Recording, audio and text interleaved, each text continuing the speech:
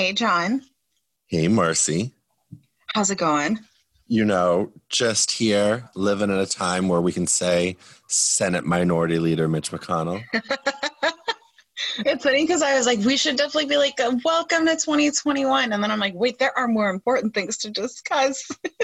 Yeah, but welcome to 2021. So welcome to 2021, everyone. We're the Pop Culture Theologians. Thank you for following along this random journey through the crown that we're taking because we're also surviving a pandemic and the fall of democracy. How are you doing, John? Today's a good day. Today feels good. I'm not gonna sing I'm like thinking in Spanish while speaking in English. Like no quiero cantar Gloria. Like I don't want to sing victory until it's on the table. But today feels really, really good. And not just because all of Twitter is ass emojis. I've been dying over the use of the peach by everyone. So John, why don't you introduce us to anyone who, I don't know, maybe this is the one episode of The Crown that they loved because it is probably the best episode of the season. Anyone who's joining us who doesn't know who the fuck we are. Well, welcome newcomers, first-timers. We are the Pop Culture Theologians, two academics who love to worship at the altar of pop culture. We are two individuals who find, I don't know, what shall we call it, Marcy? Solace, joy, anger, but whatever we do within pop culture and through the we work out our collective trauma through TV and movies for you. For you. But yes, so we are two academics who love studying pop culture, its impact on society, where we see it every day through movies, TVs, whatever is out there. Social media right now is a flurry with how we can see people worshiping pop culture in all these ways. So yes, we are the Pop Culture Theologians and here to be with you. Yes. And so, John, if I wanted to follow your voice online, where would I find you? You can find me at jerickson85 on Instagram, Facebook, and Twitter. And Marcy, what about you? Y'all can find me at Martha Ovadia on Twitter. I have left the world of Facebook and my Instagram is only for my family to get pictures of my dogs. But you can 100% find me on Twitter. I live there, I die there, I sleep there, at Martha Ovadia. Yes, and you can find some of our writing at The Engaged Gaze. And some love for our sister podcast, The Bible Bitches, who are also housed at the Engaged Gaze website. So John, I think we should go through some what the fucks, which is how we usually open up our podcast. Like, what has been happening? I had a list too that seems really not even like relevant anymore. But can we just have a moment for how bad Wonder Woman was? We can have a moment for it. So I saw it twice. Light a candle for it. I saw it once in the at home, like with the rest of y'all, because where are there? I guess theaters are open by you, right, Marcy? I don't know. I've only been to drive-in movies since last year, so but it's Florida, so my guess is yes, our movie theaters are open. Yes. Well, the second time I saw it was in a drive-in, and I have to say I enjoyed it more the second time around. The film is good for maybe 1/3 of the film, and then like it goes to hell in a handbasket quite quickly. It's just I'm actually really traumatized by it, so I don't know how much I can talk about it because Wonder Woman was the only thing out of like the DC universe giving me hope, but it was one of the strongest films I've ever seen debut like it did in 2016 or 2017, and here we are. So we have some ways to go, but I don't blame I think the creator or the director. Ultimately, I just think that this is showing the larger nowhere to go of the DC universe. I will 100% blame in particular the writing team, which includes folks that I have loved and admired. I actually wrote a love letter to my dad. Folks who have listened from all the way back know that I grew up in the business. My dad worked for Warner Brothers. We are a DC household, and I wrote this like love letter to the original Wonder Woman film because I grew up without female heroes. I grew up with a lot of princesses, and we're about to discuss one. But I was so excited about the vision for female empowerment that existed in the first Wonder Woman, how diverse it was, and kind of just everything that it was. And here, the writing was, not only was it bad, it was offensive. The use of the Middle East and the way in which... Why did they have to go to the Middle East? Because Gal Gadot has some pretty serious issues with the Middle East that we don't talk about. And then also and we all know, if you follow me on Twitter, I love The Mandalorian. I love Pedro Pascal. I'm sorry, why do we have a Latino playing what is effectively Trump with a conscience? The character that is central to the story is this like bloated, over-the-top characterization of that white bro of the 80s of excess. And so to have a Latino step into that role with an Asian child that is not explained to us at all. Oh my God, I was so confused by that. Felt really, really disingenuous. Give Pedro Pascal all the roles. Please do not give him this one. I don't fault him for taking it, but oh my God, everything was wrong. The only thing that was right was the fashion. And I still don't know if that is because the fashion was actually great, or if because I've watched so much TikTok of Gen Zers obsessing over the 80s that I have now convinced myself that 80s fashion is actually fashionable, which is a sentence that would not have made sense 2 years ago. So crazy there. Other things that have happened before we do a little bit of politics and then jump into the episode. Bridgerton dropped on Netflix. From the Shonda Rhimes kind of mind. The first Regency, technically not first, there were a couple films, but the first Regency series to be explicitly diverse and include Black and brown bodies as like lead characters, where their Black or brownness is not actually centralized. It is just a part of who they are. There's been a lot of talk about the show.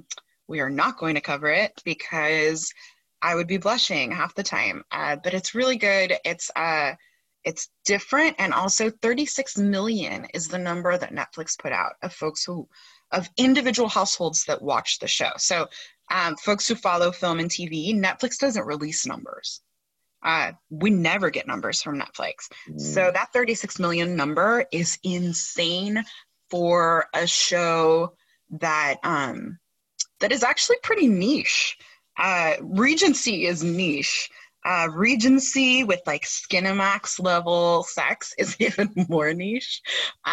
So really exciting for folks who love anything with a corset, which that is me. And then our third kind of thing is, holy shit, Georgia. Oh, Georgia. Georgia. Whoa. Again, not singing glory, but Georgia. Georgia. Yeah. So here's something that I saw on Twitter that I thought was so important. I saw someone highlight the fact that like the South has not been read, the South has been suppressed. And like that is both historically and ethnically true. The South should have had a blue wave for a very, very long time. Everything from gerrymandering to voter suppression to our absolutely inhumane incarceration / voting laws have suppressed the vote of the people in the South. So a lot of love for the southern states really pulling through. Not you, Florida. Not you. Not you, Florida. I actually just got a notification from CNN that Cuban Republicans are protesting outside of Versailles in Miami, asking for the president to step in and exert his authoritarian power. And in the words of our great prophet, Alanis Morissette, isn't that ironic? What the fuck? Okay. We're living in some strange times, but go Georgia. Go Georgia, go organizers. so many folks on the ground. Proof that if you fund, listen, and believe in organizers and the people on the ground, change can happen. So super exciting. Speaking of change happening, I'm excited to go through this episode. It's probably the best episode of the season. I would say it's one of the best episodes of the entire series. You were gonna beat me to it, girl. Give me a moment. Jeez. But yeah, so this is where The Crown really shines. So it's definitely, something that I'm really looking forward to. I would say it is more proof that we need less of the historical stuff we know and more of the interpersonal relationships of these people. And that's where The Crown always is. Right. So today we're going to be breaking down the episode Terra Nullius. All right. So John, can we brush off your Latin for a bit, or should I brush off mine? I definitely think we should do yours. Terra Nullius is the Latin term for nobody's land, unclaimed land, right? Historically, it was used to claim land that was inhabited, lived in by indigenous folks, because apparently indigenous bodies were not bodies at all. Where the title, I think, has a double play in this episode is when the British colonized Australia, they invoked Terra Nullius, right? Saying like it is justifiable to conquer this land because effectively it's not owned by anyone because indigenous people are not anyone. Horrible history there. It's been debated. It's gone to court. It's just terrible. It's the violence of colonialization. Where I think there is a play here is Nobody's Land is to a certain extent where we find Diana and Charles in this episode. Emotionally and physically. Emotionally and physically. According to the British Empire, Australia is nobody's land, which is where the majority of this episode takes place. So to situate it, yeah. Coincidentally, what do you think I call nobody's land here in California? Victorville, Orange County. Anything east of La Brea. Anything east of La Brea. Well played. Dark and scary town. I honestly, at this point, I would take anything in Los Angeles. I miss home so much. But so to situate this episode, Diana is 21 years old. I just want to keep driving home how young she is. She is 21 years old. She's a new mom. She is struggling. And she is sent on a tour with her husband to Australia. Now, John, we saw this recently with two other royals. Yes. Really recently, actually.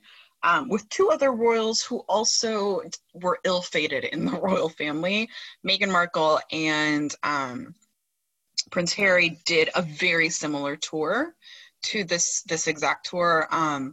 So did Kate and William. So it's like a honeymoon tour almost at this point. Mm-hmm. So we're 2 years into the marriage, and we've got some dynamic shifts. We know that Diana is already becoming the people's princess, right? But everything that the episodes previous to this have set up continues to be true. Her and Charles are kind of living separate lives, including they live in separate palaces almost. And we know that like she's just not developing that relationship with him or with her in-laws. And Charles is in deep with his mistress, no matter what he says. Exactly.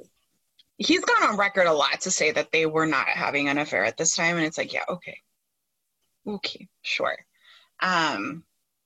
So this episode takes place in like early 1983. So 2 years before I came into this world. 2 years.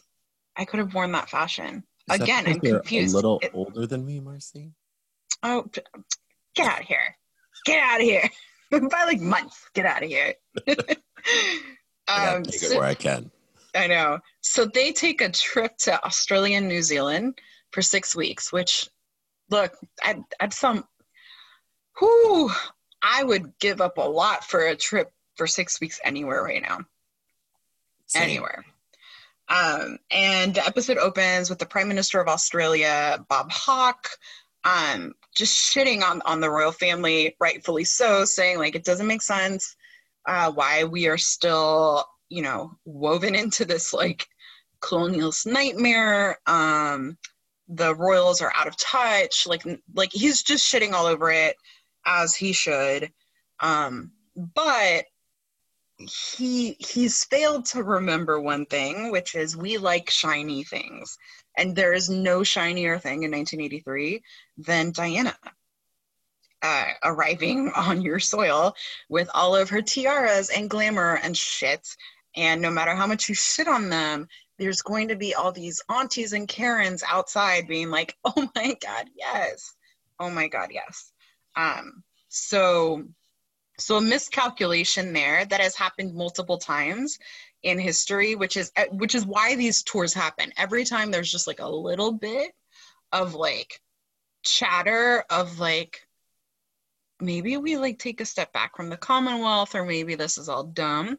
They shoot off a princess and a prince with some tiaras, and everyone forgets it, that nothing is more outrageous than hereditary royal families in 2021 or in 1983.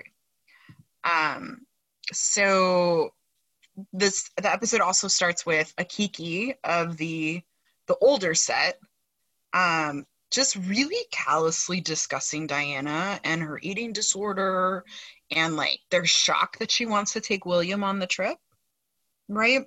Yeah. And yet there's pushback of how, well, maybe if the Queen had been more involved with her kids, they wouldn't have turned out so fucked up. Which is, I mean, I live for Margaret and Anne voicing truth to power there. But also, the Queen doesn't seem to really process that there is anything above the crown. So even if her kids are super messed up, I don't particularly think she cares, because the only thing that matters is the crown. Exactly. And I think that ultimately what we have here is that, you know, and that's such a great scene, which is why when like the Queen's like, well, we went away and we left the children here, and she just cannot comprehend this motherly type of love that I think you're seeing Diana really show how she's different and what she's ultimately known for then throughout, you know, her time. And what you see is that look from Princess Margaret when she's like, well, yes, what could have gone wrong? And then Princess Anne look up at her and just like there's like a shot of resentment in a way, and it's just the Queen is completely it's like that TikTok unaware. Does she not see me? Does she not see me right here? That's exactly what that felt like. And like, raise your hand if you haven't been in the room where your parents literally cannot make the connection between trauma they are criticizing that simultaneously is trauma they have imparted on you. Exactly. Yeah, like we have all been in that situation where it's like, do I look okay? Right? Like we've all had those moments. So obviously we have this like comparison of like the Queen, Her Majesty, who is so separate from her children, and then Diana, who's this like hands-on mom to a fault. As someone who's read all of her biographies and stuff, this bitch thought her kids were her saving grace and her best friends, and that is not healthy either. But we will probably get to that in the next season. But there is just like a very real pitting both images of motherhood next to each other, right? And so they go to Australia, and I think this is bad writing. Diana just suddenly finds out that the plan is for William to be away from her for a couple weeks with a nanny in the middle of nowhere, and she loses her shit. And rightfully so. Like, he's like a year old. Like, it's not appropriate to be like let me just send my child with someone else. But I think what we're supposed to get from that scene is how little Charles does to intervene with his private secretary who is talking to Diana. Like she is a child, like a petulant child. Like he's entirely disconnected from it, right? And I've seen folks who are like, well, the problem is that for Diana, her kids were the priority, not the crown and not her husband. And I'm like, so she was a human. And like the royal family had no idea what to do with that. She was a mother first, right? Because right. That's ultimately all she had. I mean, she wanted to be a wife, but well, thanks, Charles. You suck. You can't have it both ways. You can't simultaneously be like, I don't want you and I want my mistress, but also why do you not pay attention to me? Yeah, and that's I mean, just wanted to like slap Prince Charles in this episode most of the time because, and then there's a moment, and that's why this show's so good, is that you're like, oh, this is the good years, oh, bliss, and then you're like, oh, wait. Woo. Yeah, no, it takes like a quick turn. And so in the first couple of days, we do see a lot of blunders. There's like a lack of energy from Diana at some of the interviews. She complains about the extreme heat and like the physical demands of the tour, right? And again, this is all layered in with a woman who just had a child and also is struggling with a severe eating disorder. And what I would consider, we can all really kind of agree, at least a depressive episode, if not just like a really tragic kind of point in her life. And Charles just calls Camilla every day to be like, let me tell you what she did today. And every part of me is like, I don't care that 30, 40 years have passed. Like, no. Just, I mean, no. It's so disrespectful. I don't really know what the protocol is for having a mistress, but I just feel like he's doing it wrong even within the confines of having a mistress. Doing it in the Prince Charles way because no one can do anything to him. You know, like he's doing it in the way in which he's probably seen others do it. But like, what's a person going to say to him? Like, oh, you shouldn't be doing that. Right. Nothing. Like, he's a spoiled little brat. Oh, it's just awful. It's awful. So then Diana demands that they visit William, right? And so they go and they have this like, you know, I feel like couples will relate to this like huge blow up, drag out fight where they say all the things that need to be said. And for a hot moment, it looks like they might have actually turned a corner. Well, they have this really honest conversation, you know, and it's essentially, he's like, here, let's boil down. I just want you to like love me and fawn over me. And she's like, well, I just want you to stop calling your mistress every day and love me as your wife. Hello, I'm Princess Diana. Do you see what you have? And they kind of have this renaissance. Yeah, and I think this is a really beautifully acted scene by both of them, where the vulnerability and fragileness of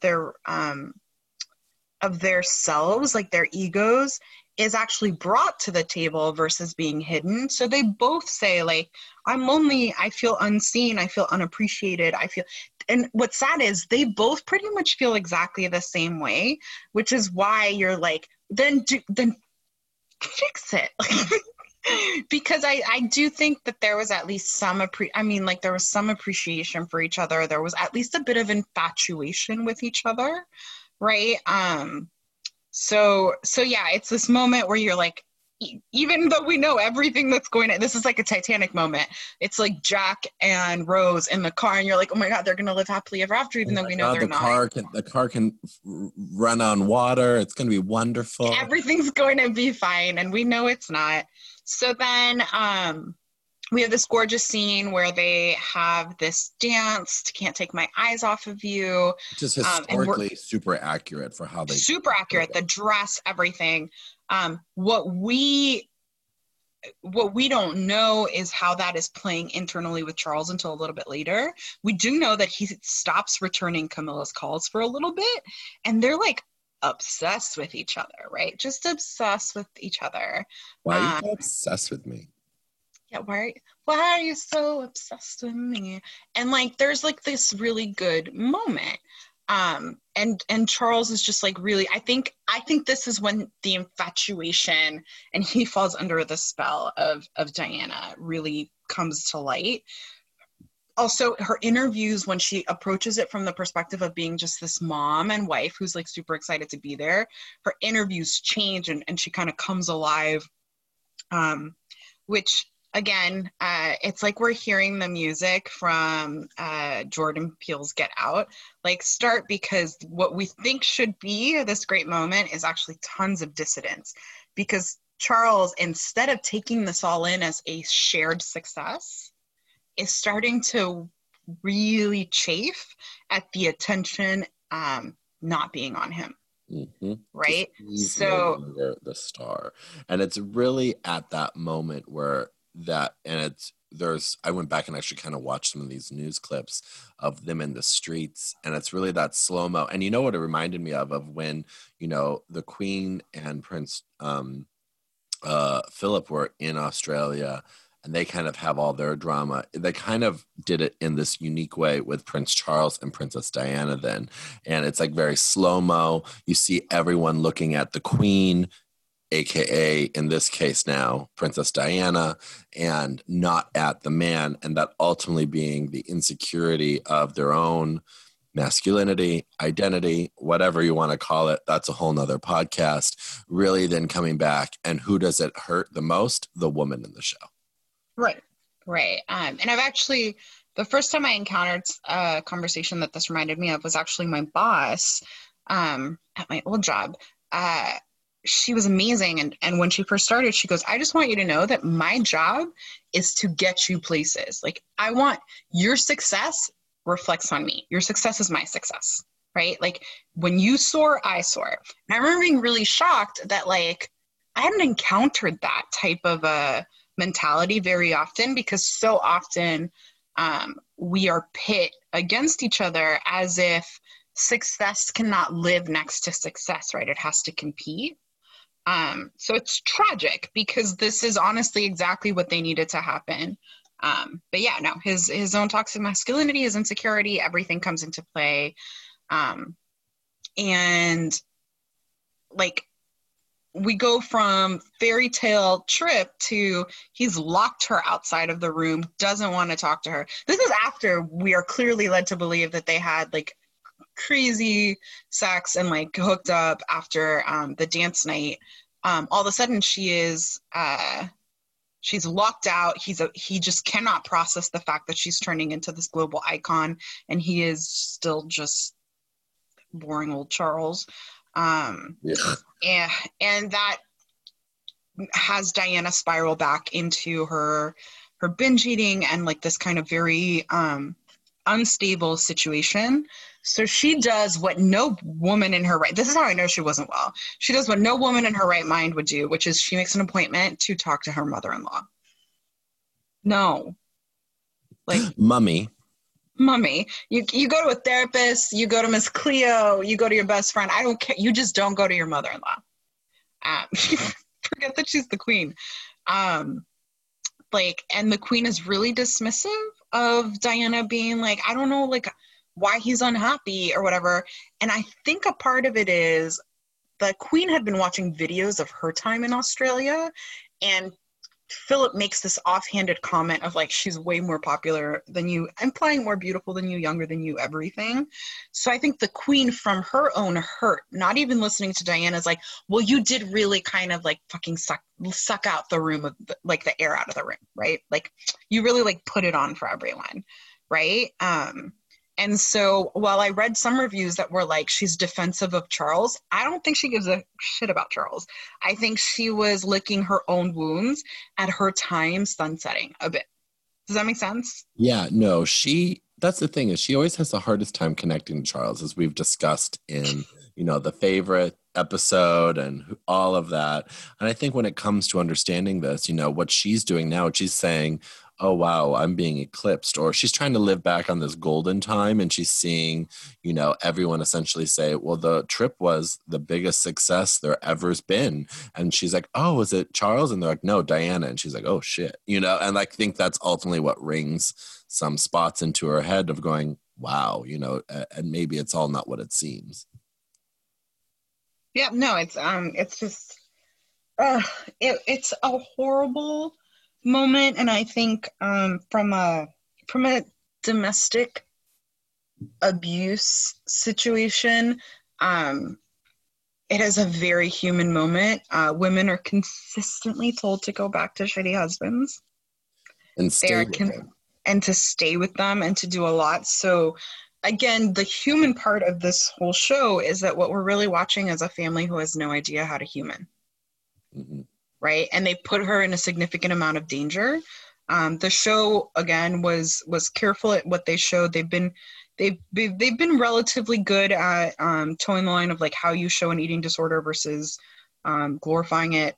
They don't show her throwing herself downstairs when she's pregnant with William, which we've talked about. But clearly she's in a very precarious spot, and this woman just, I mean, does not care at all. Mm-hmm. So this is the woman that needed a memo for her children. Yeah. And then Elizabeth has Lizzie. Good old Lizzie. Lilibet has dinner with her folks, and she kind of says, you know, what if Diana's right that this is off? Like, what if we're too tough and there's not enough of a, I compare it to joining a job. What if we didn't do enough to onboard her? And what if we haven't been supportive enough? And what if all this? And the queen mom is like, she's like a baby girl and she will bend. And then Margaret, again, speaking truth to power, says, or she'll break. Like, if you guys haven't broken her already, she'll break. And she says that with such honesty. Because they broke her. Yeah. Like, and we were coming up on some Margaret episodes that I think do a really good job of kind of breaking this down, but like, they broke her. There was such a lack of care for her as a human being. And while Margaret is the epitome of, I'm not even going to say white feminism, but like white female privilege, which is Margaret should be Diana's biggest advocate, right? Understanding what it's like in that family to just not be able to breathe and to be stuck in loveless marriage and to be at the will of all these people deciding extremely important things about your life without you having a voice in. But proximity to power keeps her silent for the most part. Her desperation for proximity to power keeps her from living her own life, telling the truth, doing whatever. So yeah. And then I think to close off this episode, there is no way that you watch this episode in 2020, 2021, not through the lens of what has happened with Meghan Markle. Mm-hmm. This episode is, to me, the closest kind of snapshot we have to what went wrong with Meghan Markle. Yeah.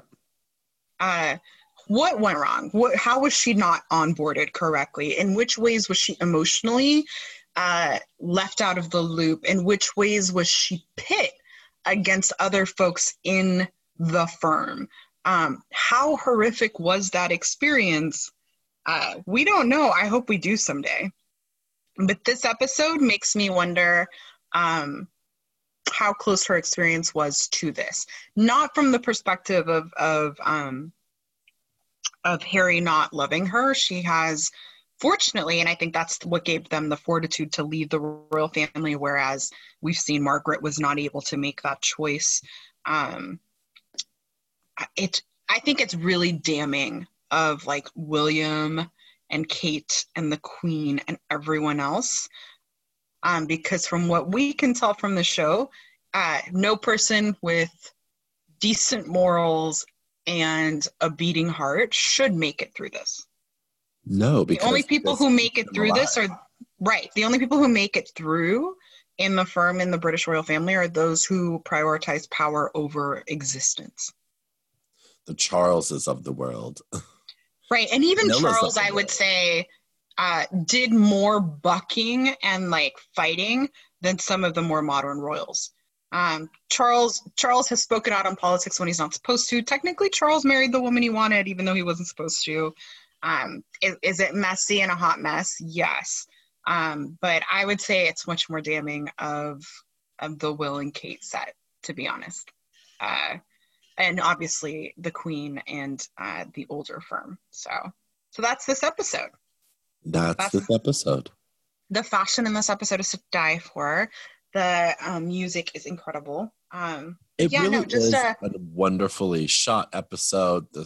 I mean, we didn't even get to the point when they were out in the outback and she asked for a cup of water, and like the disdain on Charles's face for having, her ask for a cup of water makes the crown look weak. I mean, there's so much in here that's just a jewel. Oh, yeah. I mean, there's an event that Charles goes to by himself and everyone's like, where's Diana? And he loses his shit. There's this beautiful shot. Granted, it was shot in Spain and you can tell that it's not shot in Australia, but there's this shot of them. She's in this like very accurate, historically beautiful pink outfit where thousands and thousands gather outside just screaming her name. And then the look on Charles' face, that look. It's funny because I saw a clip recently. I don't know if you remember when Tina Fey and Amy Poehler presented George Clooney a Lifetime Achievement Award, and they were like, George Clooney's here with his wife, and then they list all of her accomplishments, which I mean are absolutely, Amal Clooney's accomplishments are incredible, and they're like, but somehow we're giving her husband a Lifetime Achievement Award. And he took it in such stride. He laughed. He was like 100%. And he's the type who always makes room for his wife. I mean, obviously this is an outsider looking in. And then wondering what it would take for men and for common modern masculinity to accept the success of women as its own thing and not tied to or in the shadow of men's success. Does that make sense? Yeah, didn't George Clooney say, like, I'm just Amal's husband. So great to be here. Yeah. This award. Like, yeah. Just incredible kind of difference there. So I'm very interested to see how the modern royal family plays out in light of so much of this stuff getting a second, third, fourth viewing. But great episode. Great episode. Another jewel. Another jewel. Thanks everyone for joining us, and we will see you soon with the next episode of The Crown. See you soon.